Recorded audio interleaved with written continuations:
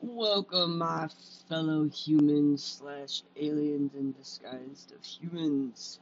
Welcome back. It is that time of day, night, whatever. It's time and space that really doesn't matter. Alien Dad smoke break time. Is it pretty much any time in the galaxy of time? Always. It's always smoke break time. So I've been really pondering exactly what I wanted to bring to this podcast and talk about because my mind wants to just keep talking about the book that I'm reading right now, which is by Robert Kennedy. It's The Real Truths of Dr. Fauci, Bill Gates, Big Pharma. And super interesting, and oh my god, the amount of information my brain is dealing with right now um, is tremendous, and the truth of the realities that it is finding are heartbreaking. So I am not really in a position to talk about the book necessarily yet. I haven't had enough time to process all the information, and I don't just want to. I don't want to make this podcast just politics because that is not who I am. So I decided let me share a little insight on who I am today, and I want to talk to you because one thing the past year I have really been focusing on doing is breath work. I read the book Breathe, Breath by James Nestor. Beautiful book, awesome book, brilliant book. I mean, the research behind that book and breathing and what we have lost as the humans we are today on the knowledge of breath and how to breathe, he talks about, and he talks about the effects that it's having. Everything it seems like we're doing today is wrong in the sense of what earlier beings have discovered as being the best, even in children. Like I think I mentioned this. Like anything, all the research that we have on kids that we had in the late 1800s by some amazing philosophers, amazing scientists, amazing people who observed, studied children at their wholest and watched, and examined exactly what is the best environment, the best way that we can support and raise children. And they have Piaget is I think a little older than what I'm thinking about. Erickson, I believe, is another one. Um, it's been a minute since I've went over these, but those, I mean, it's something really, if you're interested in that, I mean, get into it, look into it. It's super. The things that they did end up finding out, and how when our school systems were created, right, all that just got thrown out the window. And it was almost like we found all this beautiful data out, and that was I think like the biggest slap in the face to in America is taking all that data, because a lot of it was European induced. A lot of it was overseas. That Piaget was she was, I believe she was overseas as well. So again, I'm kind of rusty on this. It's been like 2-3 years since I kind of thought about this. Um, my point being, humans are naturally scientists. You study kids, that's what you learn.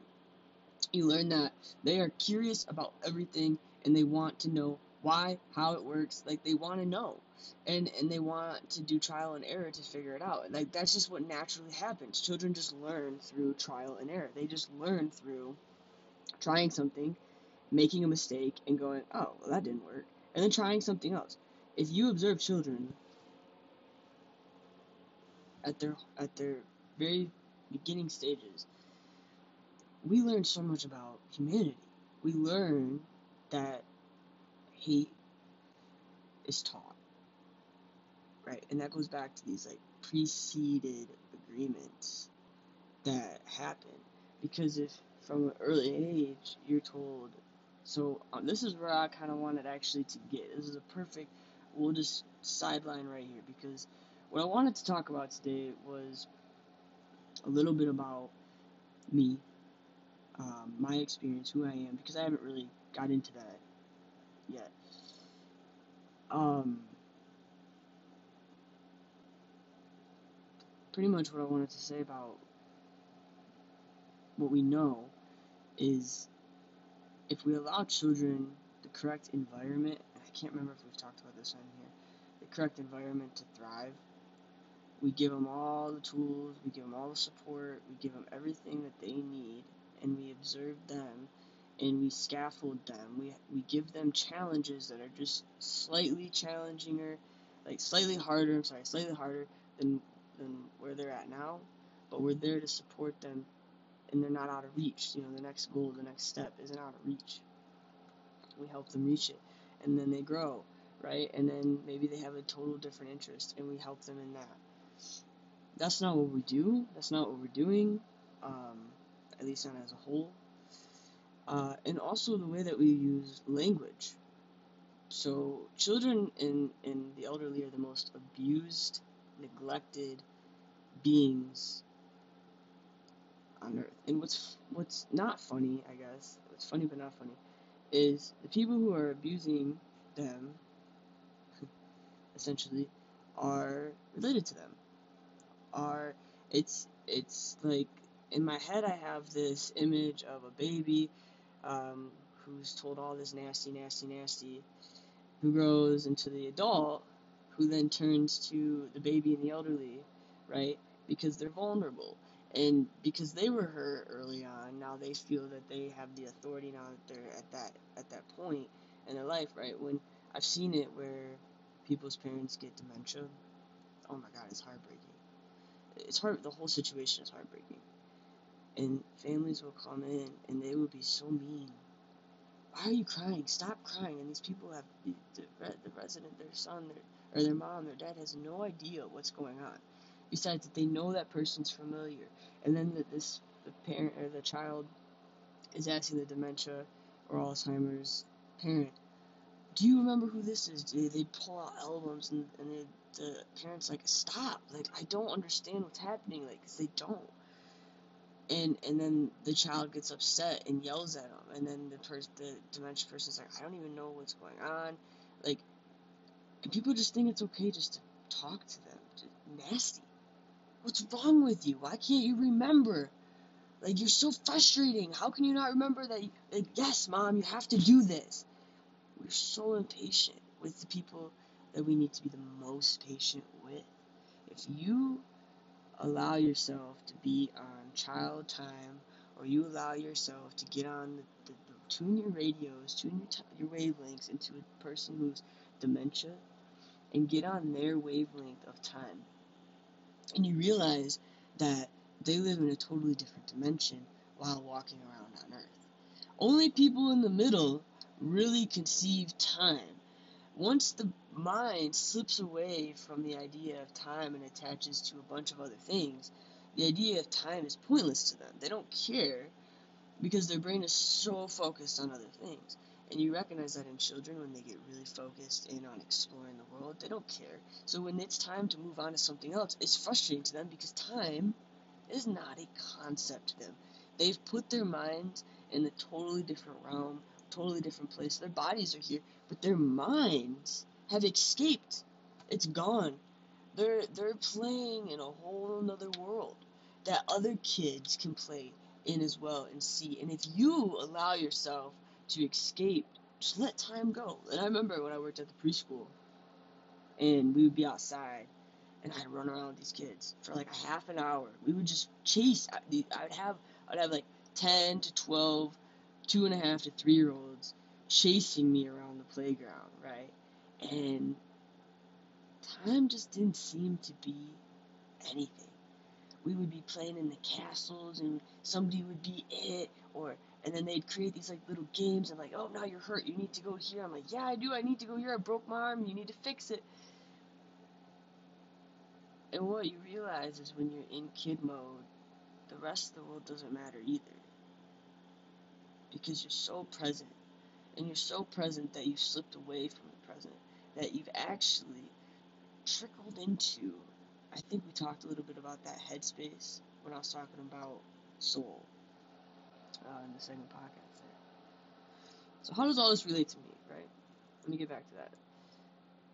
Kids are beautiful. right? But what happens is we stop supporting them and start telling them this is who you need to be because it fits a certain narrative instead of seeing what narrative they want to participate in, instead of looking at them as this gem. So what happened to me, now that I did a lot of reflecting, a lot of logical thinking, a lot of anecdotal laying my life out by events, also I recently read a book called Once a Girl, Always a Boy. um, I believe, I'm sorry, I wish I could tell you the author. Names are not my strong suit, and that is a weakness of mine.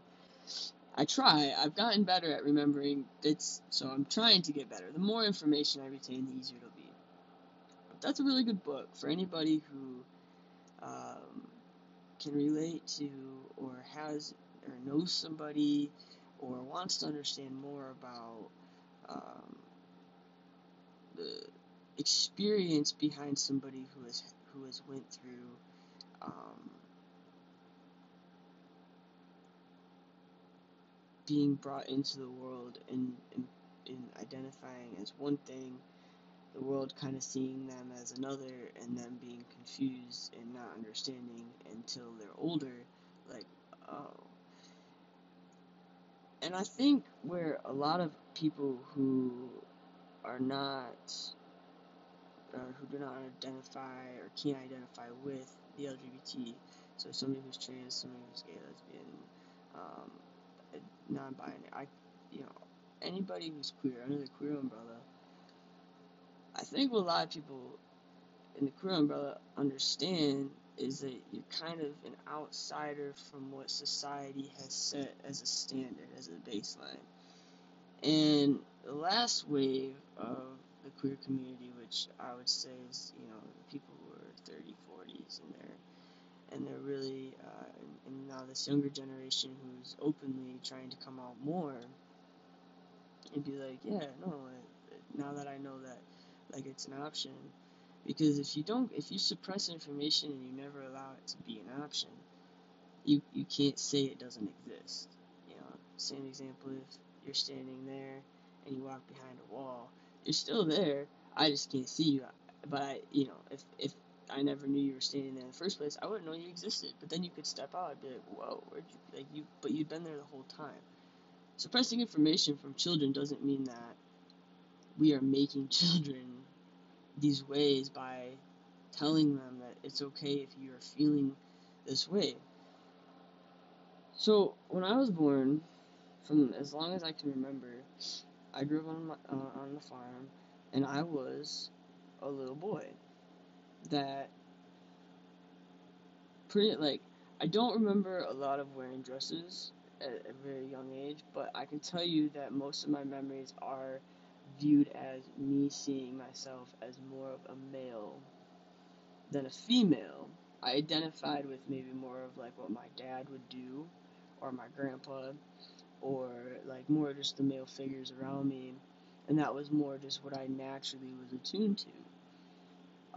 And then as I got older, and I had the influence of friends, I automatically, I think, gravitated towards the boys. And I'm not saying there weren't girls that I didn't also like, and we had fun and got along, but I think most of my activity would have been more looked at as a boy.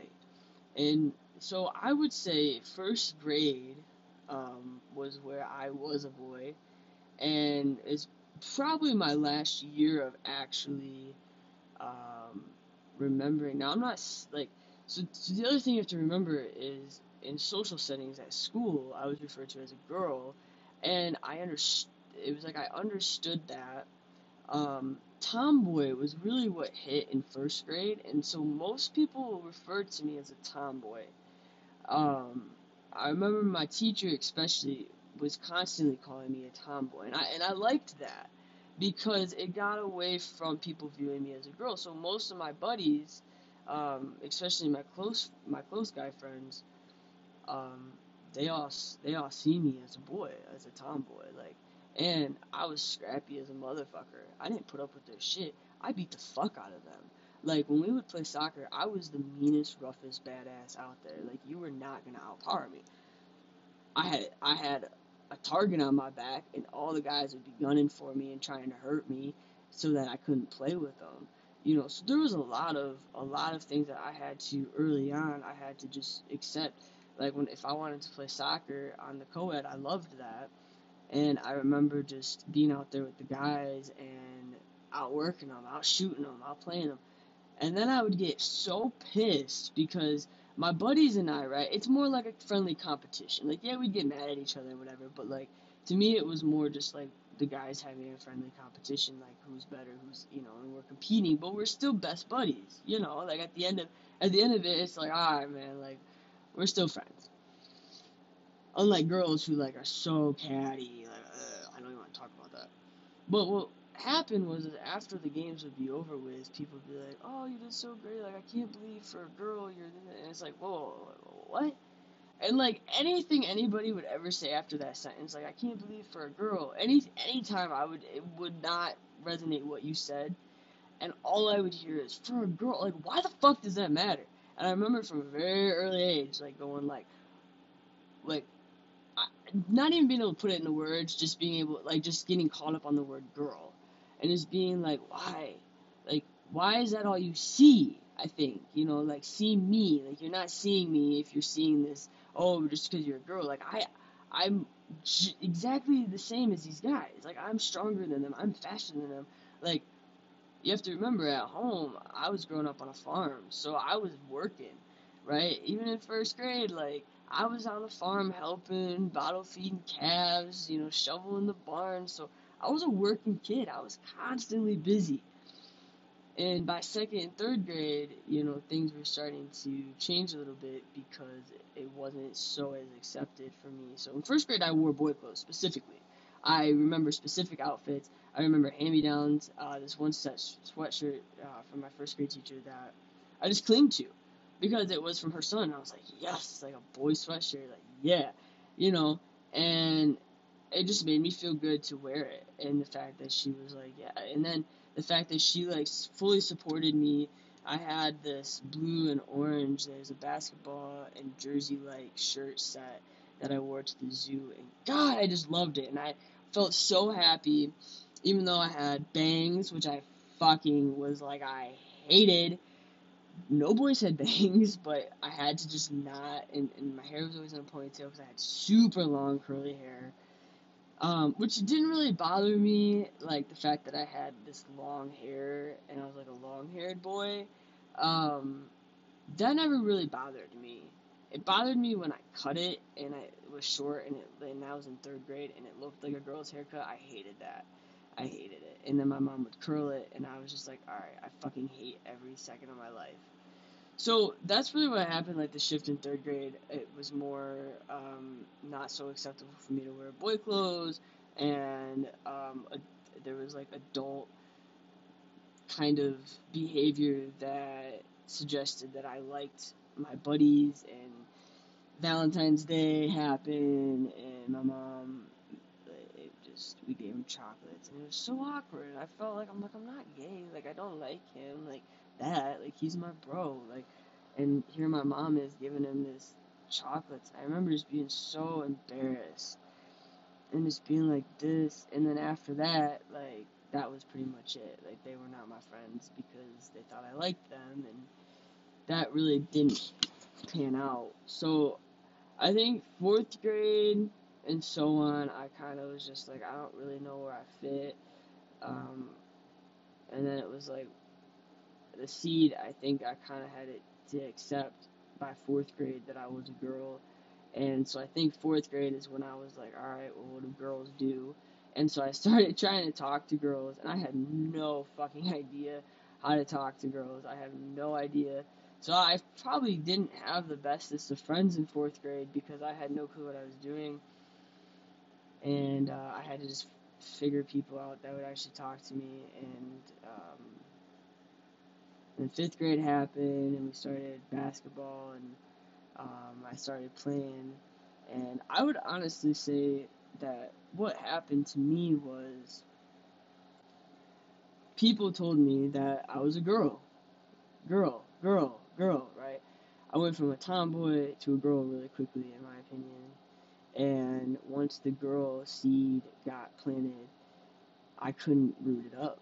I like accepted it that yes, I'm a girl. Even though in my moral, in my heart, I knew that I was a boy. I knew that everything that I liked and was fun and enjoyable to me was doing the things that the boys were doing. And it really wasn't it's not really about gender necessarily more than it is about just expression.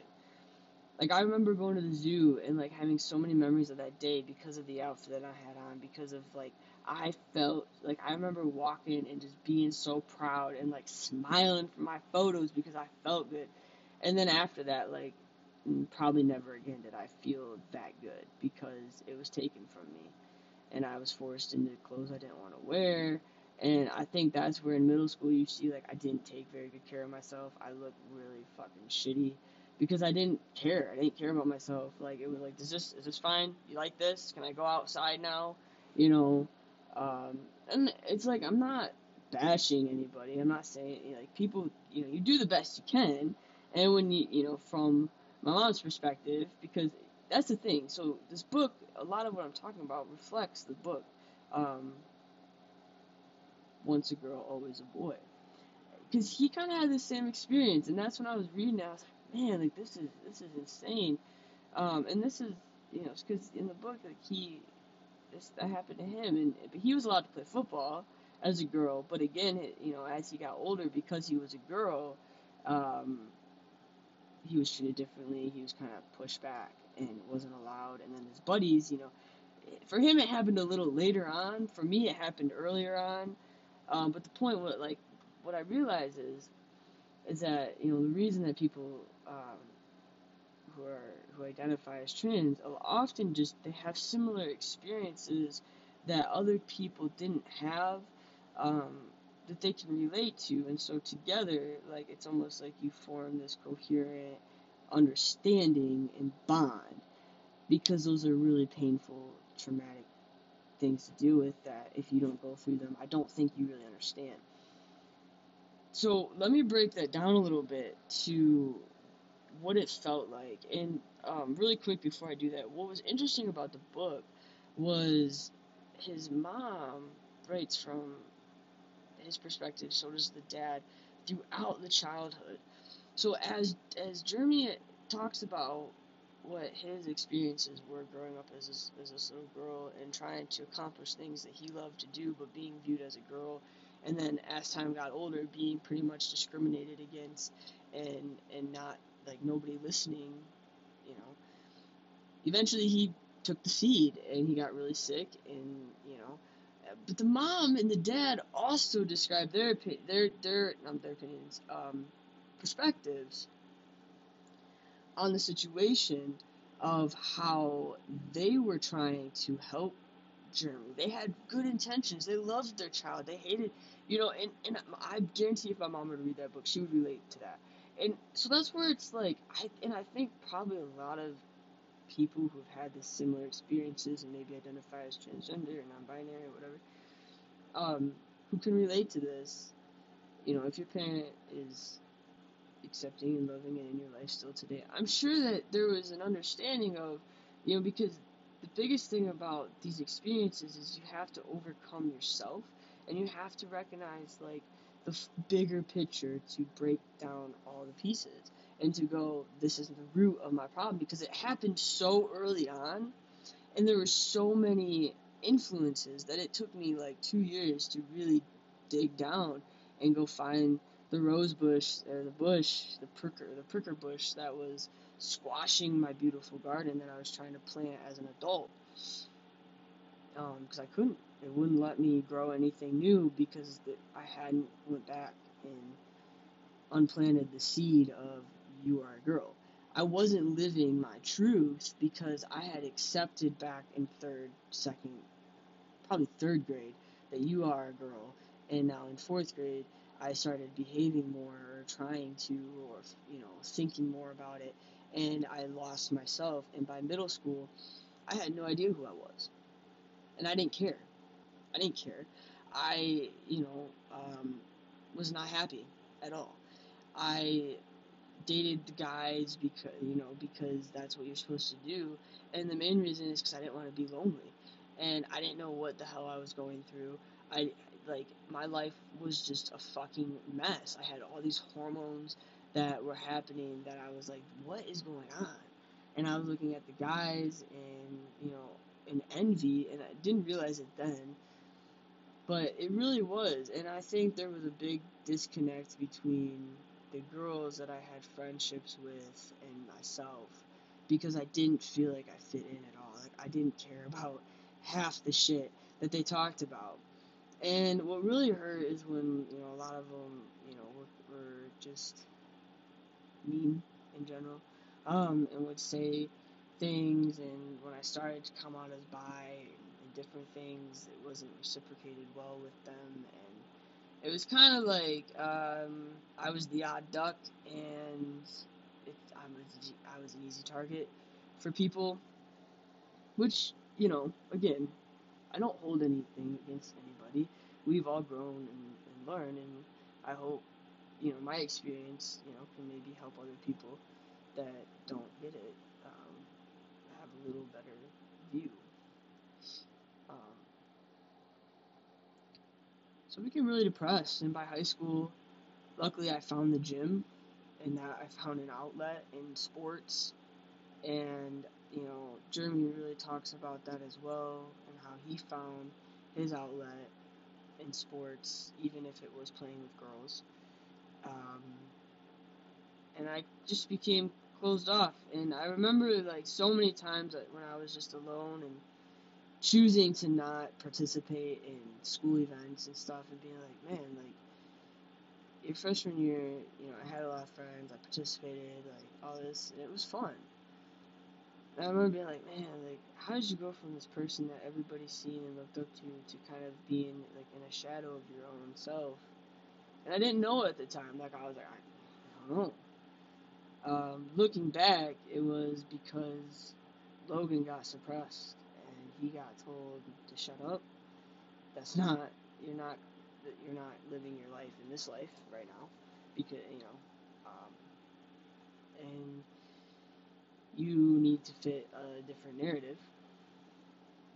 And by high school, it was I don't like the narrative and I don't want to do it. And I think for me, instead of rebellious, and because there was one of two ways I could have went. One of them was completely giving up on school and life and getting into. If I would have found weed in high school, that I don't know, that probably would have opened my eyes too much, and I would have. I don't know if I would have finished high school. Like, to be honest, I probably would have dropped out because of the mindset that it would have, unleashed. Because the mindset that I ended up with was, let's get the fuck out of here.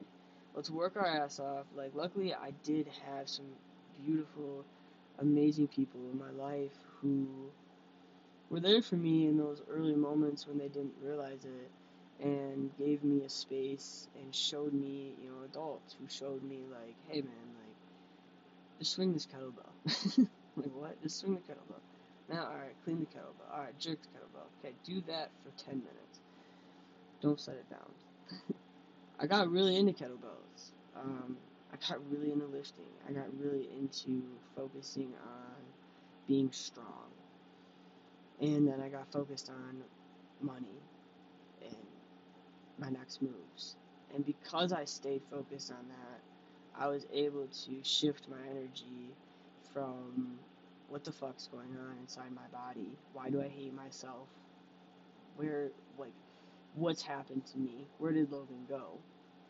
To let's focus on something else. And I think, honest to God, at that point in my life, I was just really sad and dark, seeking light. And through exercising, through putting my body and my mind, and I also, like, I got a concussion my junior year, and that really slumped me out. And I think when I went through that, I kind of had a lot of time to reflect. And then it was like, alright, like, let's go. Like, by the time I turned 18, it was like, stop pitying yourself, get up, and let's go figure this out. And I think, that's where you could see the rest of my life unfold. And I just stayed focused. Like, I worked my ass off. I had good jobs. I finished school. I finished college. I have a home. And I did all these things very young. Took on a family.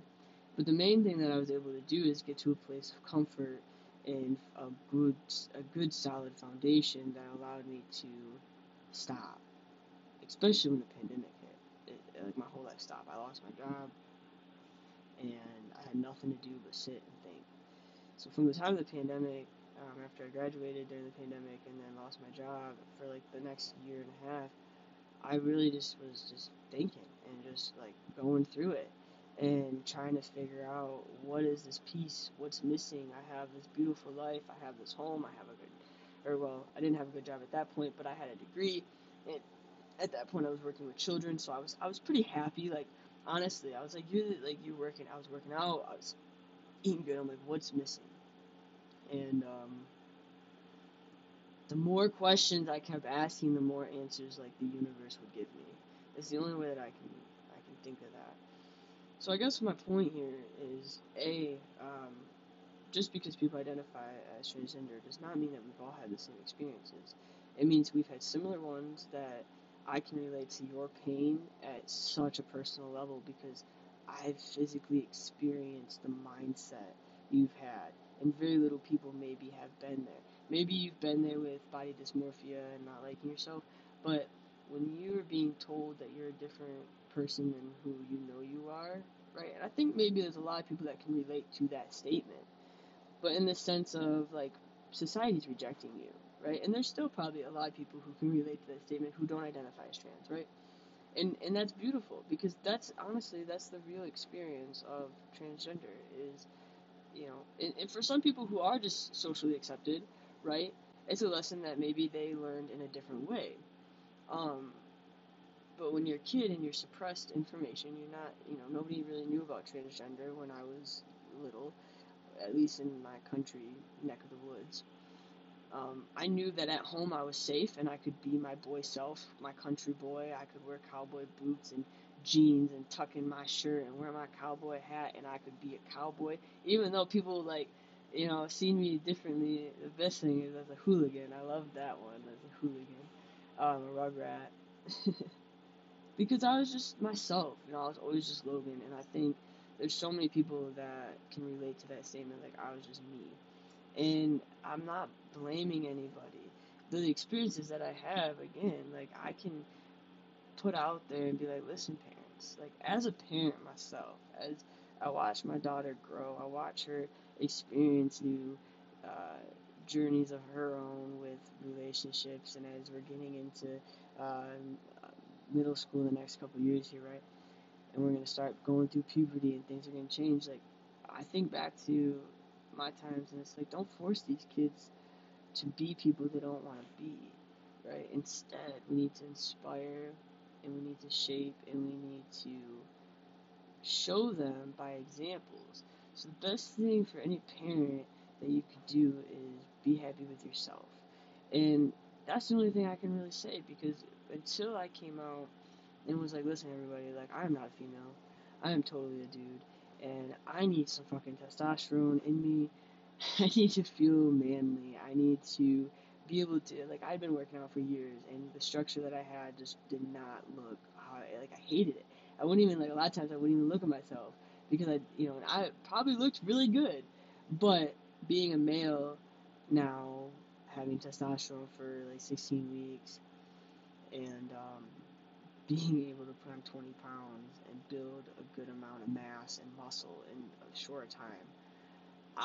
In my mindset, not racing so much, the seed that had been growing and portraying and spewing all this lies and darkness and dividing is now gone, and now I'm left with beautiful land to start over.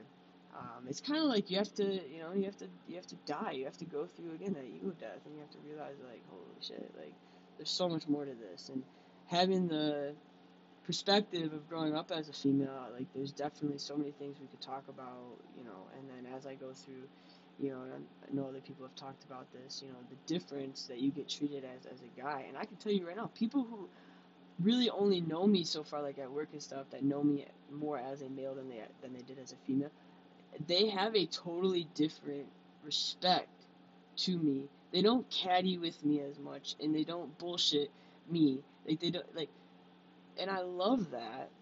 First of all, but the second of all, it's like I think there's a women's code understanding where like there's all this silent language that goes on between women, um, body language especially, and it's really confusing. And the woman's brain, I can tell you right now, thinks so differently than the man's brain.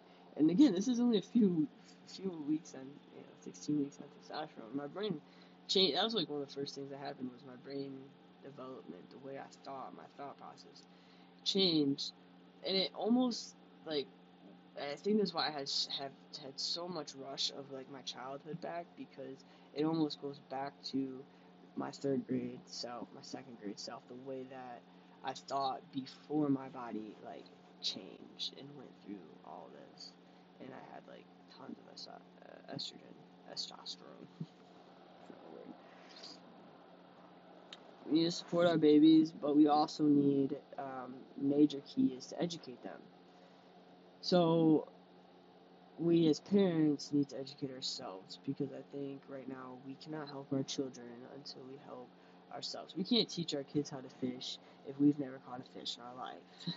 We need to learn how to fish, we need to learn how to catch them, we need to learn everything there is to know, and then we need to pass that information on. We need to learn how to live healthy, how to live good lives, how to find good information, how to spend time with yourself every day, um, and to learn how to love yourself, and to learn like that the physical being of you is not the end all be all, and I think that's been my biggest message is people are like, oh, you're gonna change who you are, and I'm like, I get why you're scared of that because my appearance is gonna be different, and I'm gonna sound different, and maybe I'll act different.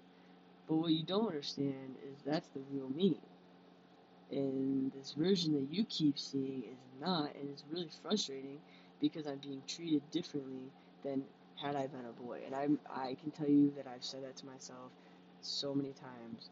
Had I been a boy, I think I talked about this in one of my episodes about my first job and getting um, almost $2 less than what was discussed because I was a female and being young and not in the position enough to be like, yo, man, no, you said $10. Like right?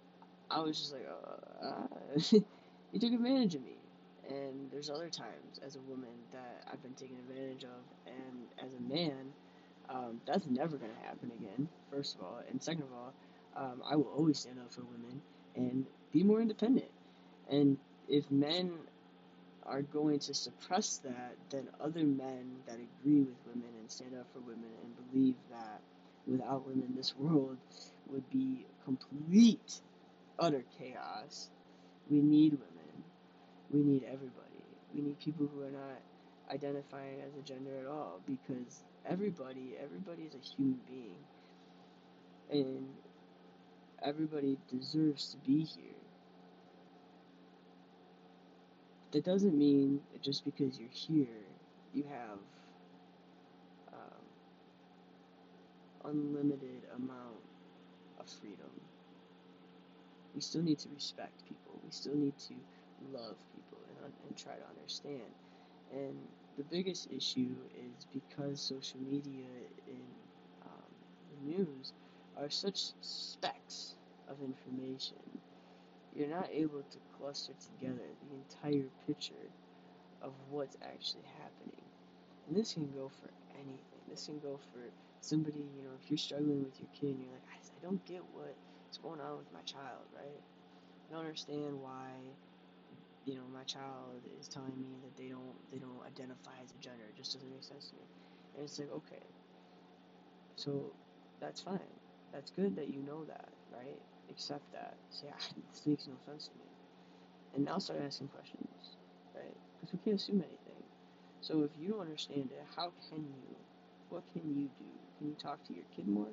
Can you read books? Can you go find other parents, other people who've gone through this, can you ask them questions? What are you willing to do, right? Because it's not a matter of can you, it's are you willing to do it? Are you willing to step out of your comfort zone for your child? And I think that's what a lot of the discussion around kids coming out as queer under the queer umbrella. I just like that term better. It just covers everybody. Um, is that parents don't understand it, and so when we don't understand something, it's uncomfortable for us. And learning can be uncomfortable for some because they want everything to be the same. I was raised this way. This is how I'm raising my kid because this is how I know. Because it's based on our experiences.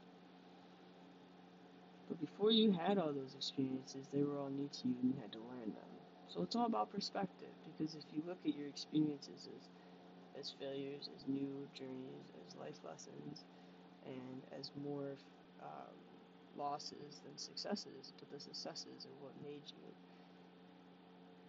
we can look at our kids as the same way and go, it's not about me. My journey is being here and supporting my child, and that's what Jeremy's mother does. Amazing, in my opinion, just this a beautiful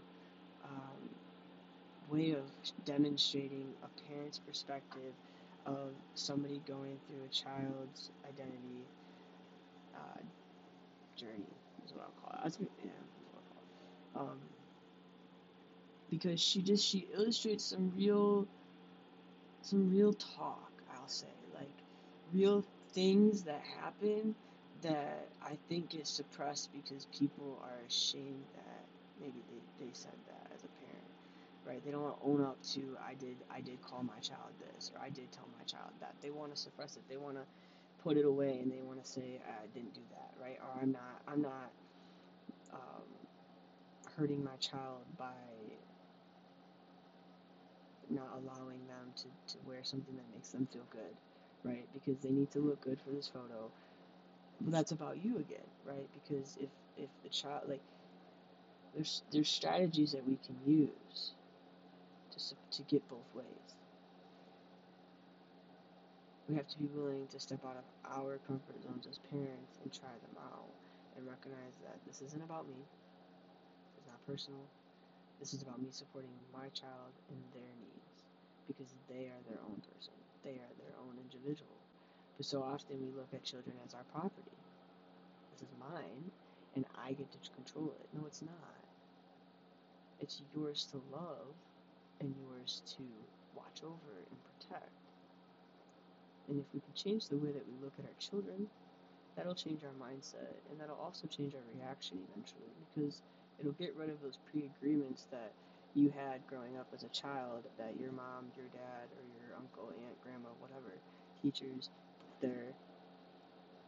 And maybe you'll find some truths about yourself and that I was actually unhappy raising my child this way because I was unhappy growing up this way as a child. Think about that. So Alien Smoke Dad has dropped some truths. It's been pretty open tonight and honest. Off to go do dad shit. Let's head back to Earth. My aliens in disguise as human beings and all my children. I really love humans. Sometimes I really hate people, but I really genuinely I love humans at heart. And even the worst humans, there is love there. So I guess let's remember that and have a beautiful evening, everybody.